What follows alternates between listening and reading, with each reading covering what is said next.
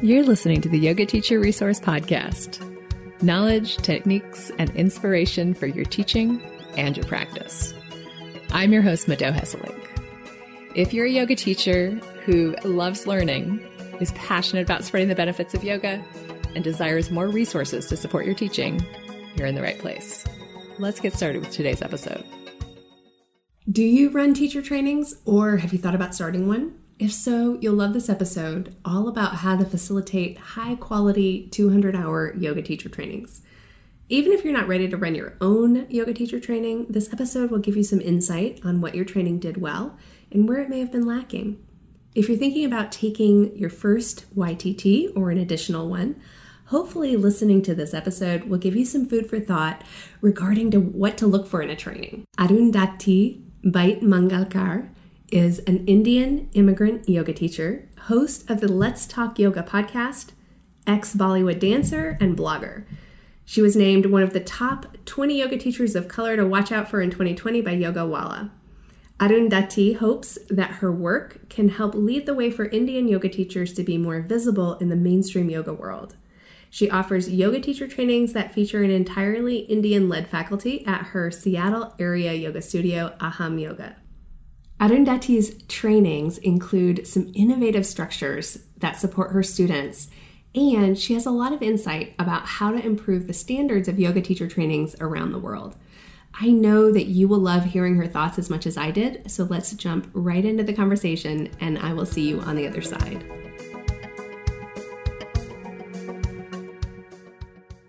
Welcome to the podcast. I'm so excited for our topic today to talk about teacher trainings.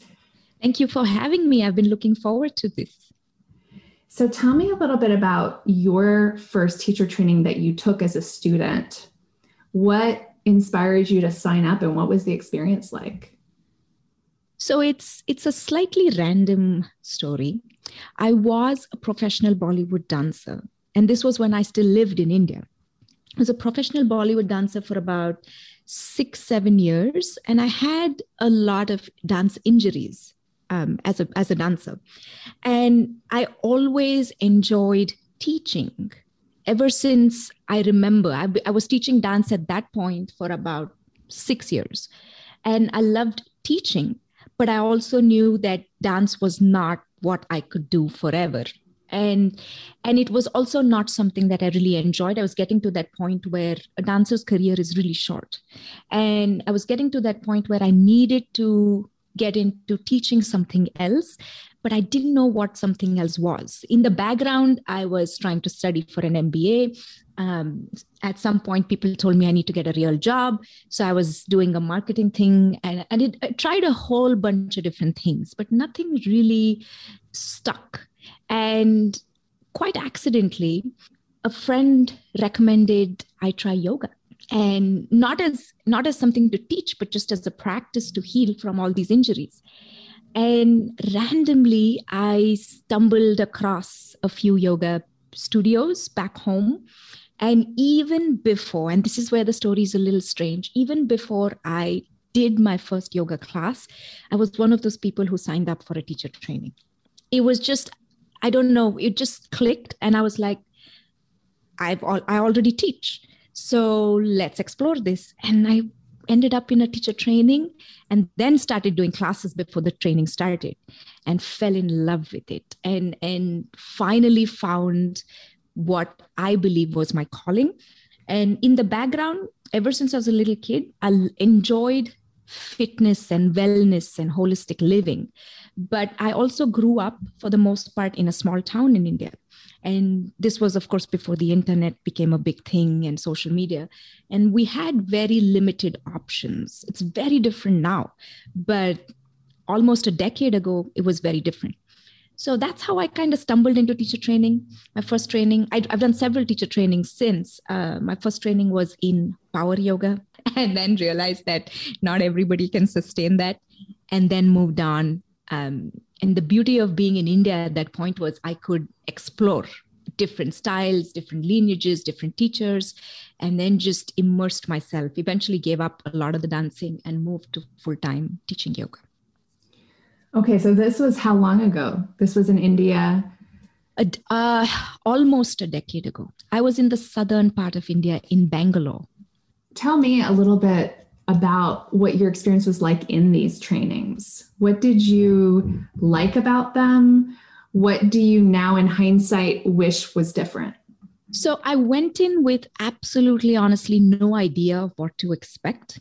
Other than, I read the syllabus and I was like, okay, they're going to teach me something about poses, and then there's going to be a philosophy component and stuff like that. So the thing I enjoyed the most was it was an immersion. Most of the trainings I did, you went and stayed in the shala. And my classes started, I studied in Mysore. Most of my trainings were in Mysore, which is very close to Bangalore. My class started at 5 a.m. and ended at 8 p.m. And of course, we had a break in between. But that was like an absolute immersive experience. So you leave the world behind and all you're doing is just different parts of yoga. And also what I enjoyed was having one lead trainer who was my master teacher. And that across the couple of trainings I've done, that was a common thing. We didn't have multiple lead trainers. There were a few other teachers as faculty, but there was this one lead teacher. In India, we call them yoga acharyas. And we could always go back to them. Till date, I can reach out to my teacher and be like, this is where I'm stuck. This is what problem I'm having. So that was the immersion. And the fact that there was one lead teacher who didn't just teach yoga, but embodied it. I came from a very competitive dance background where, it was, you're never good enough. You're never enough. Forget good enough. You're never enough. And it was always, how can you be better than the person on either side? And how can you be center stage? And this was a completely different contrast. My teacher was gentle. He was kind. He was humble.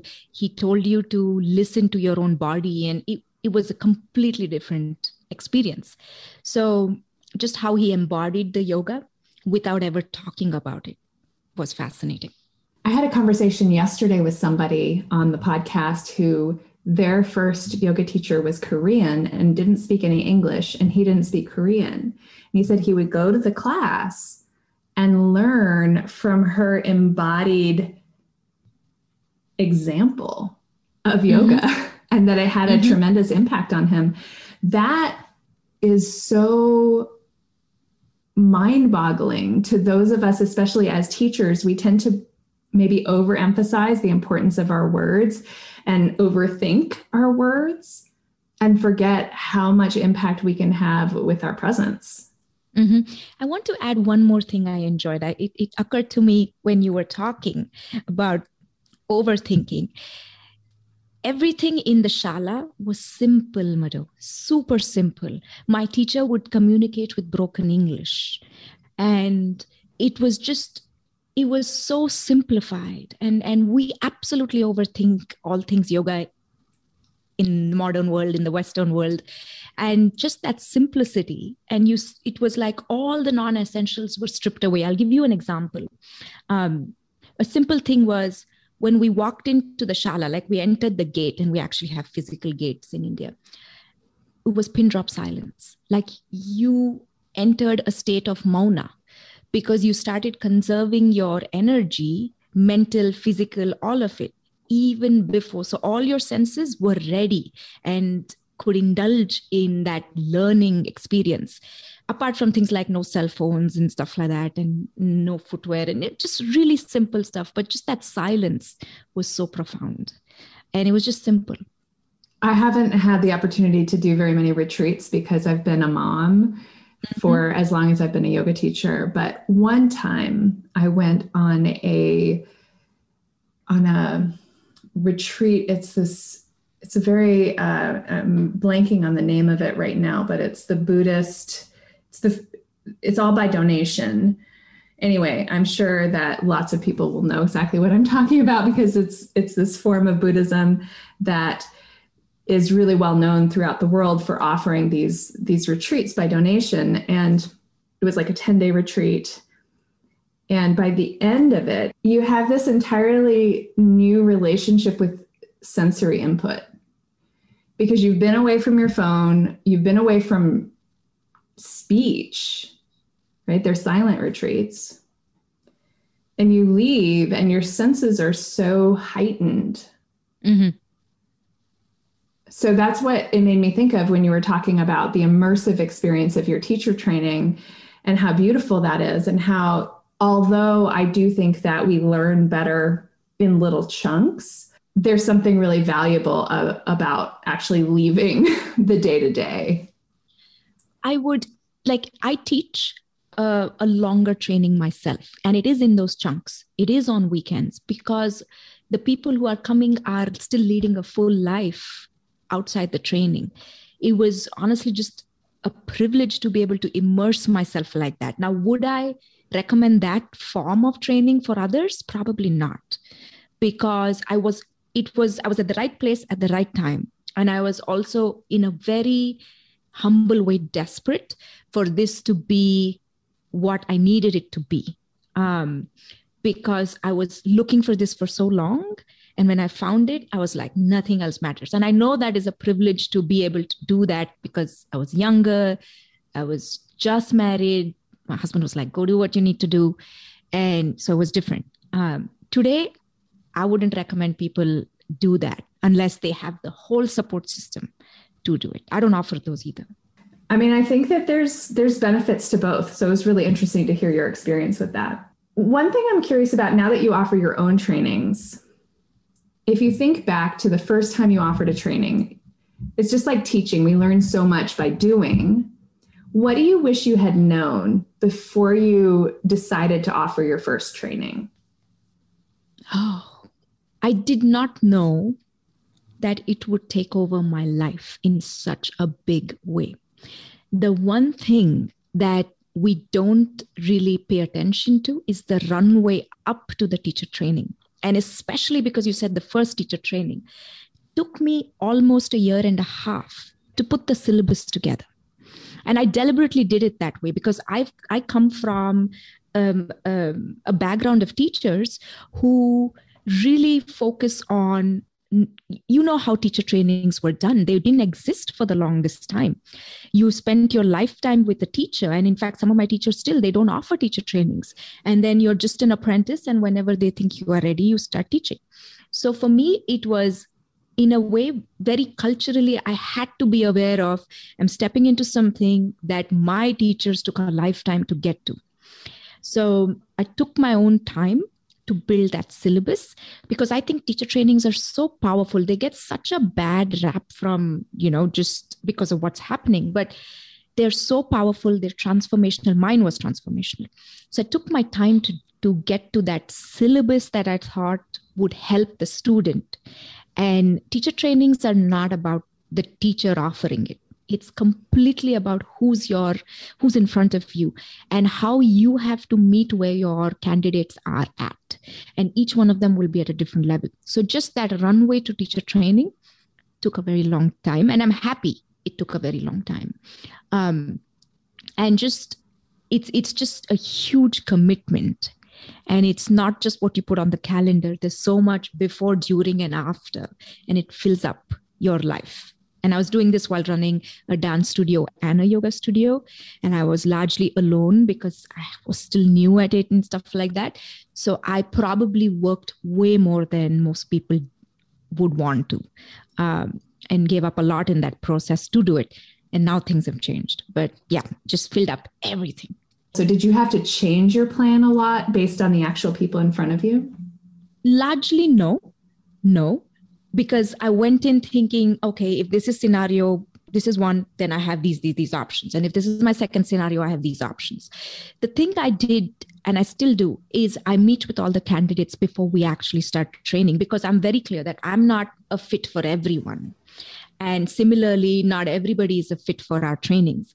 So really understanding, making sure we're on the same page and explaining to them as to what they'll expect and what is also not in the training. I think that's really important for lead trainers to communicate, and also to be like, this is the introductory training. And then if you want a deeper immersive, these topics can only be done if you have this foundation, and this comes at a later point.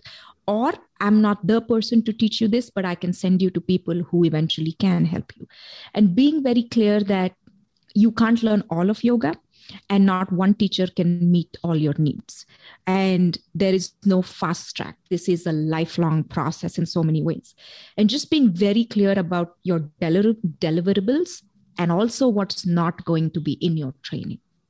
I think that's really good. Being so clear from the beginning with each individual person. Mm-hmm. This is what's included and this is what's not included. I think that's awesome. And I think you touched on this a little bit, but I'd love some examples for when have you met with somebody and said very clearly, this is not the training for you? So there was one instance. Actually, let me take a step back. In my early days, when I had just introduced teacher training, I had this thing of you have to come and practice at the studio for like 8 sessions or 10 sessions or something, just so you see how I teach, you understand what I'm sharing as yoga, and let's make sure we meet at the same level. And there were also a certain list of prerequisites, like you should know at least this amount of asana, little bit of philosophy and stuff like that. I don't do that anymore, because it was not practical. A lot of my trainees came from islands around Seattle, and 2 hours to the studio, it was just not practical. So I dropped that eventually. But the one time I said no to a student was she had never done yoga before. And I have a very strong, you have to have at least a year of experience, if not more, of consistent practice. And she did not live in the States. And she had no yoga practice, had never really been to many formal yoga classes, and would have no idea. So I offered the training to her as immersion. And that's, of course, available to everyone. You study it, but you don't do the certifying components of the training. But she didn't want that. She was like, it was like going to university and not graduating. So we just didn't see eye to eye in that moment. And I know where I was taking the trainees, and it would have been a huge jump if you've never even been in a yoga class before. That's when I said no. So that's so interesting based on your personal experience, because you hadn't done yoga when you signed up for your first training. So I signed up, but I had 3 months before that to go and get as much experience as I wanted or could. But I was also somebody, Madhu, who literally from 9 a.m. to 6 p.m. would sit and study yoga just to keep up. And I'm somebody who jumps in fully and embraced it, and then spent the next decade still exploring it. So it was just, she came to one class, I remember, and she was absolutely lost. And there was no way I could do justice to her and the other candidates. It's like, you've got to have some experience. I at least knew a Surya Namaskar before I went into training. But if you have no clue, I'm just taking your money and I'm not doing any good to you. So that just work out. It seems like you can also maybe have a felt sense of a person as you meet them, where you could say, well, okay, look, you don't have a lot of experience, but I can tell that once you start something that you pick up really quickly, and that mm-hmm. you will spend the first 3 months, the 3 months until the training starts, really getting yourself up to speed, versus somebody who has expectations that somehow you're going to wave a magic wand and mm-hmm, mm-hmm. magically imbue them with the knowledge.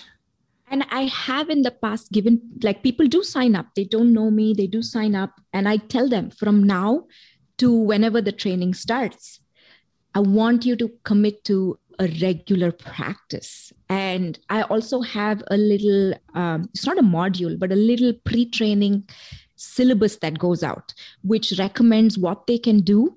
So when they step into training, we can go 0 to 60 very comfortably and not have to be like, okay, you have to first start to develop a physical practice. And this is what yoga is all about. So they have a little bit of pre-reading that comes in.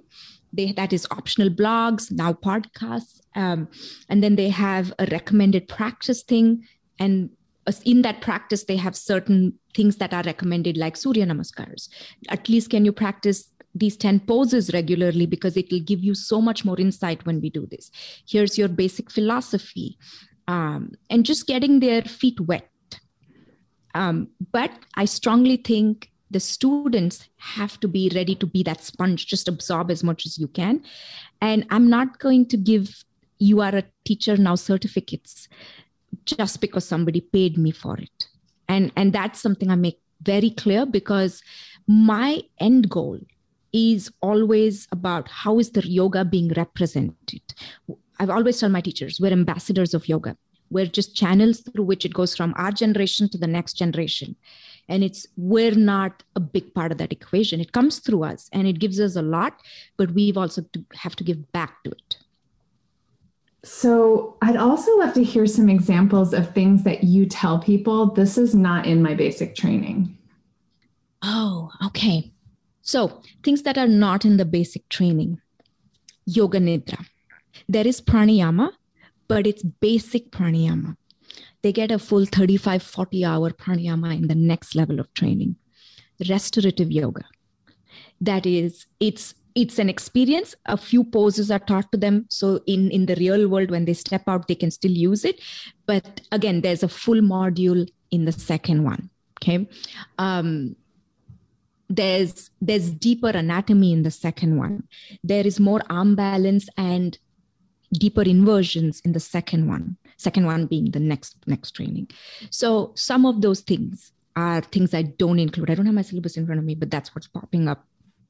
So I'd also love to hear what you think separates a high quality teacher training from one that's more substandard. Oh, that's such a great question. I think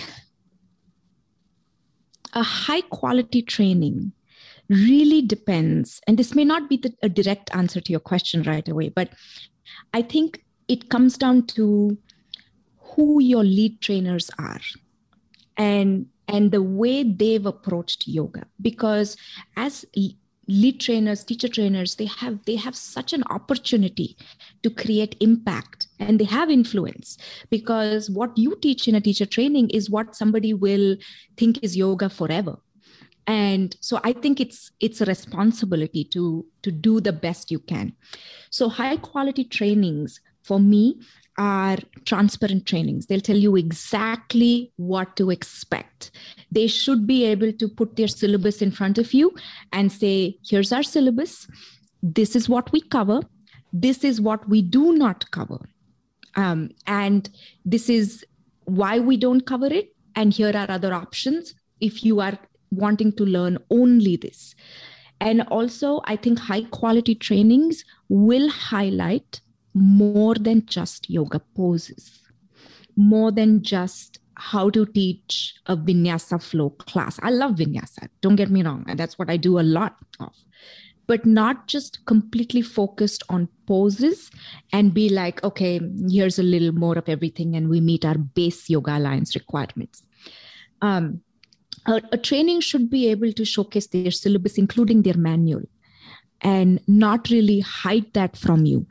And most high quality trainings will offer some sort of an open house or a master class where you can actually go through everything, ask questions, and being very transparent about who your faculty is and how long have they been teaching, who are their teachers, and what kind of an approach is this teacher training taking, and what will you get? What are their deliverables at the end of the day? When you complete your training, what do they expect you will be able to do and what you will know? And just being very if you're selling a teacher training, you shouldn't hesitate to share any of this. And then, of course, being very clear about the payment, what's included, what's not included, what the schedule is, just that overall professionalism and looking at the logistics of things. For me personally, and this is probably because I trained in India, I don't know, a high quality training will test or will have some form of test or something that is required to actually earn your certificate as a teacher. I've heard so often that there is no testing, there's not enough practice even to stand in front of that group and be like, here's, I'm practicing my teaching skills. So to actually have some form of a hurdle that you have to get through to be like, okay, I have learned all that I possibly can, and I'm kind of ready. You're never going to be confident once you graduate a teacher training. It takes time. You learn in the real world. But being really transparent about, this is how we test. Like in my trainings, we have an oral practice class. They have practice class throughout, but for the final one, we bring in volunteers. They've never met them. They've got a peak pose. They've got a sequence to it. They've got to look at a whole bunch of things like this student's pregnant, this one's got a wrist issue, this one's got a back issue, this one's twisted her ankle, and just make them understand as much as they can before they graduate. And I think that's really important in high quality trainings. I might have gone off on my own tangent here. No. That was great stuff. I'm curious, have you ever failed somebody? Failed their test? No, I have asked for a redo. So basically how I set it up is I tell them, I also only do small group trainings, just from 6 to 8 people at best. Okay. I don't take in too many because I feel like I cannot give them enough attention if the room is packed, especially with a 200 hour. A 300 hour, I've gone up to 12. But I feel like during a training, the lead trainers should be available. You set the schedule. I'm available between so and so hours. These are our office hours. This is where you can reach out. We have weekly calls and things like that. But being fully available to handhold them during that journey, it's really important. And later, but during that journey more so. I tell candidates that if you, by the time we get to practicing for your final class set, if you are not up to it, one, I should be able to spot that with you. And two, I will not let you get to that final moment unless you are ready. And if that means you need more time, we'll do all that it takes to give you that time and effort. But there are 2 opportunities to redo. And I wouldn't put, the volunteers are my paying studio clients, and I wouldn't put either of them in that situation if they're not ready.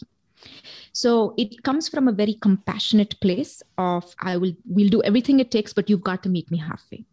And no, but there was once where I asked for a redo, not in front of the students, that's a back-end conversation, and said exactly why the redo was required. And we have like a checklist of things we need for the final one. And then did a redo. And honestly, I was like, it was great that we did the redo because she saw her own growth. Mm-hmm. But it's happened only once in 6 years. And it sounds like because you keep the group sizes so small and you can really give them actual mentorship, that it's much less likely that that's going to happen. Whereas, bigger trainings, I've taught in trainings of 30, 35 people, and it's hard to keep track of everybody. It's impossible to give them, you can keep track of some people, you can catch some people, but you're going to miss others.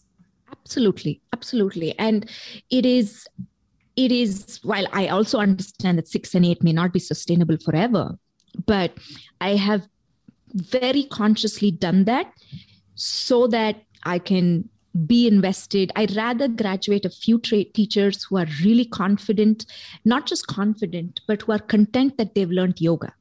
Teacher training is more about learning yoga for yourself first. You are your first student. If you can't teach yoga to yourself, you can't teach it to other people. And I always tell the trainees, and this happens on day one, like the world doesn't need more yoga teachers, it needs better yoga teachers. And that is us getting uncomfortable in many moments of the training. And everything is offered with a lot of empathy and transparency.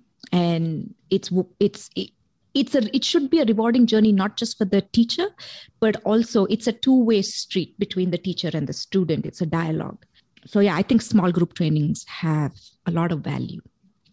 I can see the power in that for sure. One of the things I've noticed about people in teacher trainings, and this is obviously not everybody, but a great number of them show up with a lot of anxiety and show up with a lot of taking everything really seriously and kind of overthinking everything. And I wonder if it's easier for you to mitigate that in a small group, or if you've had that same experience, or maybe it doesn't come up as much in a small group. But one of the things I have found myself doing a lot during teacher trainings is telling the trainees again and again, it's a process. It's going to happen slowly.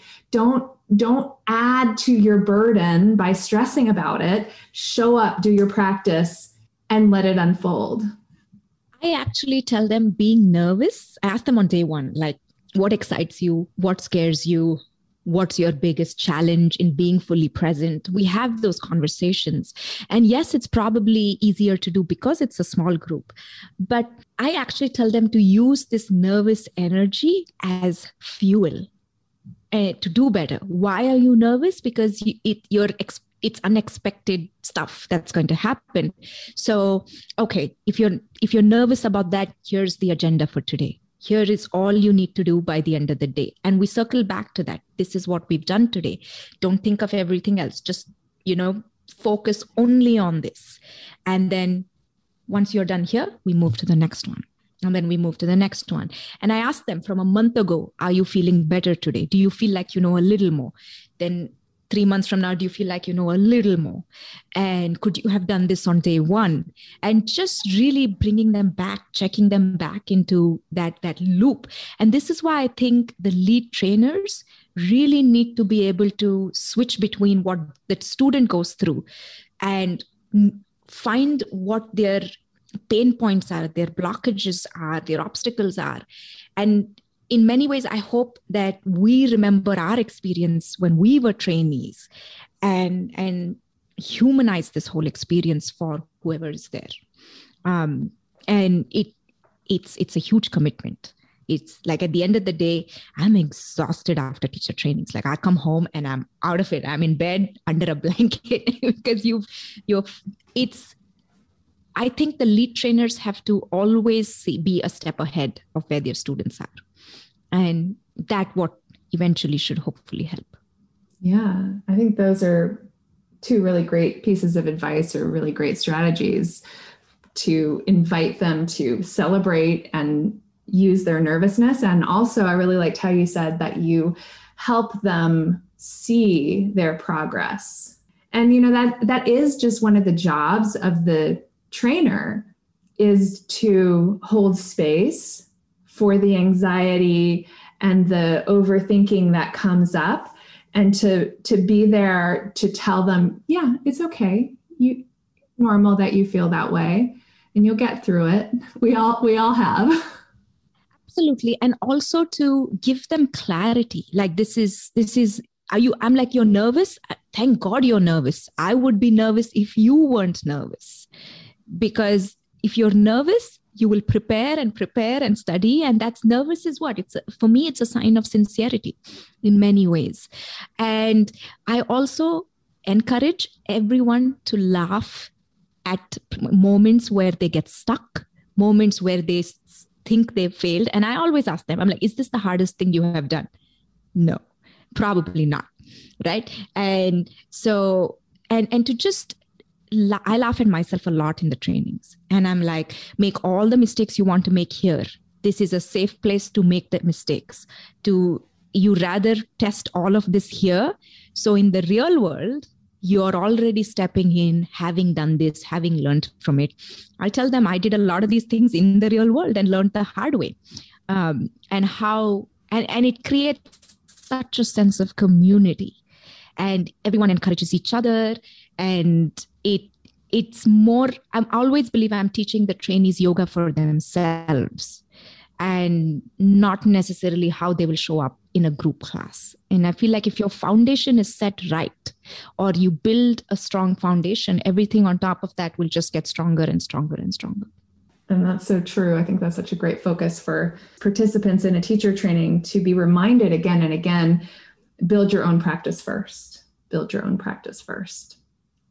In this one last thing, I don't know if this is related to what you were asking, but I always give all the trainees an option about midway or a little beyond midway to pull out of the I want to certify option or take on the I want to certify option, because the two roads of immersion studies are different and actually stepping out to teach are different.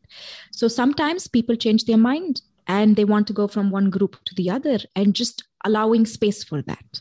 And also being very clear of what the expectations are and what support systems are available. That's great. I love that. I love that you offer an immersion as well. I have one final question before we wrap up.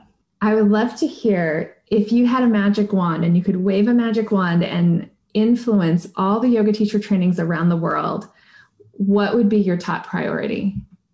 Oh my gosh. Such a great question. I think it would be couple of things, to realize that yoga is a cultural practice, and to honor and respect the fact that it comes from the Hindu tradition. And it's so much more than just, you know this, I know this, but I wish the world knew it. It's so much more than fitness and workout and stuff like that. That's one. And the focus to shift from generating teachers to generating people who live their yoga, or imperfectly. Yes, we all live our yoga imperfectly, but at least we try. And to just raise the bar in terms of what is acceptable in teacher trainings. And also, and I'm going to keep adding to this list, Madhu, just tell me to stop at some point, but just to raise the bar for what is expected in a teacher training, to raise the bar for lead teachers. I think there has to be a lot of scrutiny as to what we do in these teacher trainings, personal scrutiny, and to just raise the bar for ourselves and not be forced to offer them if we don't feel called to do it. And yoga is a lifetime study, right? Masters of yoga, yogis did it forever. We are in a rush to just get there very quickly because we think that's what we define as success. But success is not running full yoga teacher trainings. And a lot of times it's complete. I know people who are like, I don't want to do anything with teacher trainings. So just raising the bar overall, I think everything else will get encapsulated in that. Yeah. And I really love the emphasis that you have on training the people who signed up for your training, educating them about the priority of their own practice and being a student first. And I especially just love how you allow them to switch tracks, because a lot of times people sign up for a teacher training when what they really want is to learn about yoga, but they somehow justify it to themselves because, oh, I'll have a certificate at the end. And most people who sign up for teacher trainings never end up teaching. And I think that's totally fine, because there's no better environment to learn yoga than a teacher training, because everybody shows up so fully in that space. They show up really eager to learn, and it spreads. It's contagious, right, to the other students. Absolutely. Can I add one more thing if we have time? Of course, go ahead. The other option that I think trainers and studios should allow more for is the opportunity to come back to trainings. For example, all these candidates who say, I just want to study yoga. Okay. I don't want them to feel pressurized to meet that end goal if they're not ready. But they have the option to come back the year after. Like, I'll give you an example. Last year, I had a trainee who didn't have who barely met the base requirements of practice, but she was so sincere. She actually went in that gap from signing up to training, came to practice class every day, almost every day, read all the books, not all the books, but read a decent amount, reported back to me, checked back in. But she did her certification. She grew so much in those few months, but she didn't get her teacher training certificate. She's coming back next time we run it to actually stand in front of the group, teach the class, do all that's required, and then walk away with her certificate. And just allowing space for people to come back to it. And she comes back at no extra cost. It's just she has to work with our schedule and a few other base requirements. But as lead trainers in studios, to be responsible for these teachers once they graduate, you can't just let them go. You do this with the Impact Club, I'm guessing. I do it with my own stuff. But to constantly have a check-in process that's formalized and that, if possible, comes at very little extra cost or no extra cost, if possible. But there has to be that follow-up and feedback loop and accountability for the lead trainers and the studio. So they generate holistic teachers, wholesome teachers. I love that. I think that's brilliant that you have set this up so that there's less pressure on your trainees to become teachers quickly. And because it just takes people different amounts of time. So that's really wonderful. Absolutely. And even coming back to sit in the sessions is allowed. Like you want to come back to anatomy, you want to come back to sequencing, you just want to come and sit in the whole teacher training. There are two conditions they have to fill. There's no conflict of interest, and they should have completed it on round 1. Okay. And then for life, they can come back. Oh, that's brilliant. I love it. Well, thank you so much for sharing your wisdom and your insight about teacher trainings with me today. I really love this conversation. If listeners want to find out more about you, I know you have your own podcast. Where should they go to check you out? So I live on Instagram, sadly. I'm trying to get better at it. That's at Arundhati Baitmangalkar.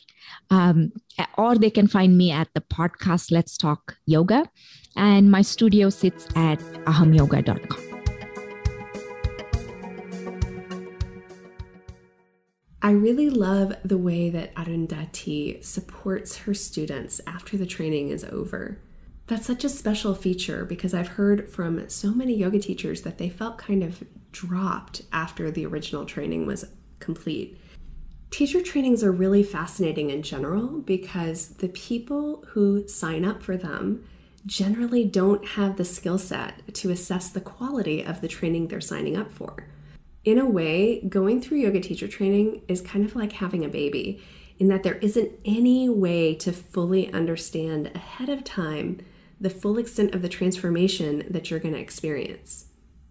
I'm glad that there are people like Arundhati in the yoga industry who are so committed to improving our standards, because there are still so many really poor quality yoga teacher trainings out there.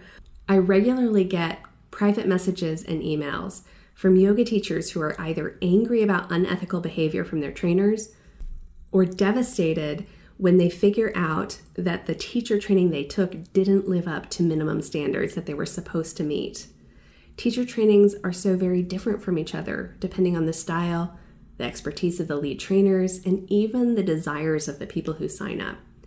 I live in kind of a yoga mecca, and I've taught a lot of teacher trainings around here, and I've also been a guest teacher at teacher trainings in areas where yoga is less well established. And no matter the quality of the trainers, I've been surprised by how the background and the expectations of the other students impacts the quality of the training. So there's a lot going on here, and I truly believe that most yoga teacher trainers go into the training with the best of intentions. However, we also know that intentions don't always line up with impact, and we have to keep impact front and center, especially when it comes to a role of such big responsibility like training other yoga teachers. If you're thinking about running your own yoga teacher training, the number one bit of advice I would give you is to connect with a mentor who has run a lot of yoga teacher trainings in the past. This mentor could help you with your Yoga Alliance application if you want to register your school with them.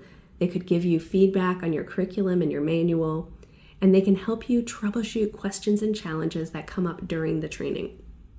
Running a teacher training is a really big project, and it's a really big responsibility. Yes, you can and definitely will learn on the job, but your first batch of students deserves more than your best intentions, and you just don't know what you don't know. So find a mentor who you trust and whose style you resonate with so that you can avoid a lot of the pitfalls that new trainers can fall into and give your first cohort of students a better experience. And of course, as much as you want to invite your trainees to prioritize their practice, it is that much more important for a teacher trainer. It's a common story that when somebody first starts teaching yoga, they often lose connection with their own practice. And this can happen to the teacher trainer as well, especially those who care so much about the quality of their training that they devote hours and hours and weeks and months to creating the curriculum and communicating with their students. One of the best skill sets you can model for your new trainees is your commitment to your practice. As you plan for a new YTT, I encourage you to consider what support structures you can put into place to keep your personal practice a priority as you undertake a huge new responsibility. Of course, that invitation stands whether you are training other teachers or not. It is the heart of our opportunity as yoga teachers. So with that said, thank you for listening all the way through. And thank you for caring enough to teach yoga and for caring so much that you might even be considering training other teachers. As Arundhati says, we don't necessarily need more yoga teachers in the world. We do need better teachers. Have a beautiful rest of your day, and I hope you'll join me again next week for another episode of Knowledge, Techniques, and Inspiration for your teaching and your practice.